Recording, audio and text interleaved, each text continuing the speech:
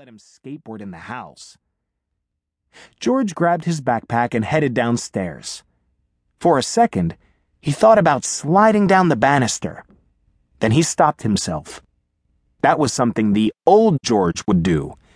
Now, besides being the new kid, he wanted to be a new George. And the new George didn't do dumb stuff like that, dumb stuff that got him into trouble. The last time George slid down a banister was at his old school. He'd flipped over the side of the staircase and wound up with a black eye and a bloody nose. And not just a regular bloody nose, a super colossal bloody nose. The kind that turns your nose into a blood fountain. The school nurse said she'd never seen anything like it.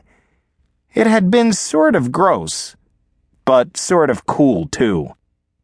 "Got everything, honey?" George's mom asked as he reached the bottom of the stairs. "Pencils? Notebooks? Lunch?"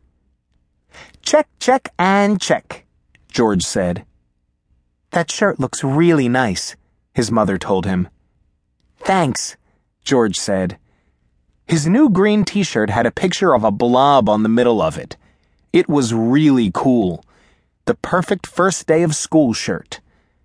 "Okay, soldier," his dad said. "Ready to march?" "Yes, sir," George answered. He saluted his dad. His dad saluted back and then gave him a big bear hug. "Then let's go," George's dad said. As George headed to his new school, he thought about Cherrydale Elementary School. Not to brag, but everybody there liked him. He was famous for being the funny kid, the class clown. Of course, pranks also got him into more trouble than anyone. It seemed to George that he'd spent as much time in the principal's office as he had in class. But that wasn't going to happen in Beaverbrook. No more class clown. George was turning over a new leaf. He was through with getting in trouble. He was going to act differently from now on. So differently, in fact, that he decided to start school with a new last name.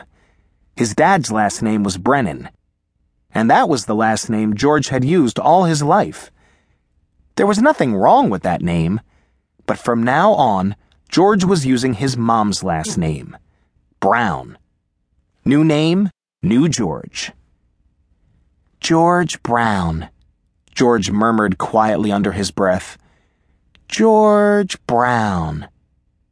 "What did you say?" his dad asked him. "I was just trying out my new name," George explained. "Oh," George's dad replied.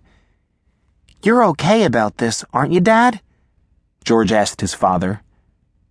"Sure." Only his dad didn't sound so sure. "I guess it'll just take a little getting used to. But I understand wanting to change things up. Look at me. I've traveled all over with the Army. New people, new places, lots of changes." That was true. His dad's job was the reason the family was always moving. It was why George always seemed to be the new kid. "But we're going to stay at this base for a while," George's dad continued. "At least I hope so. Your mom is really excited about opening her own store. I don't think she wants to pack up and move again." "Yeah, I guess," George said. Having a dad in the Army was cool. But having a mom who owned the Knit-Wit, a shop that sold yarn, knitting needles, and beads was, well, not so much. George kept up with his dad's long strides, trying to ignore the nervous feeling in his stomach. His mom called it having butterflies in your belly. But that wasn't what it felt like. It was more like worms. Big, long, slimy worms slithering around inside. They turned a corner. There it was. George stopped and stared at his new school. It was a red brick building with a flagpole in front. Over the door it said, Edith B. Sugarman Elementary School. Except for the name, it looked pretty much like all the other schools George had gone to. Edith B. Sugarman? George wondered. Is that somebody famous? His dad shrugged.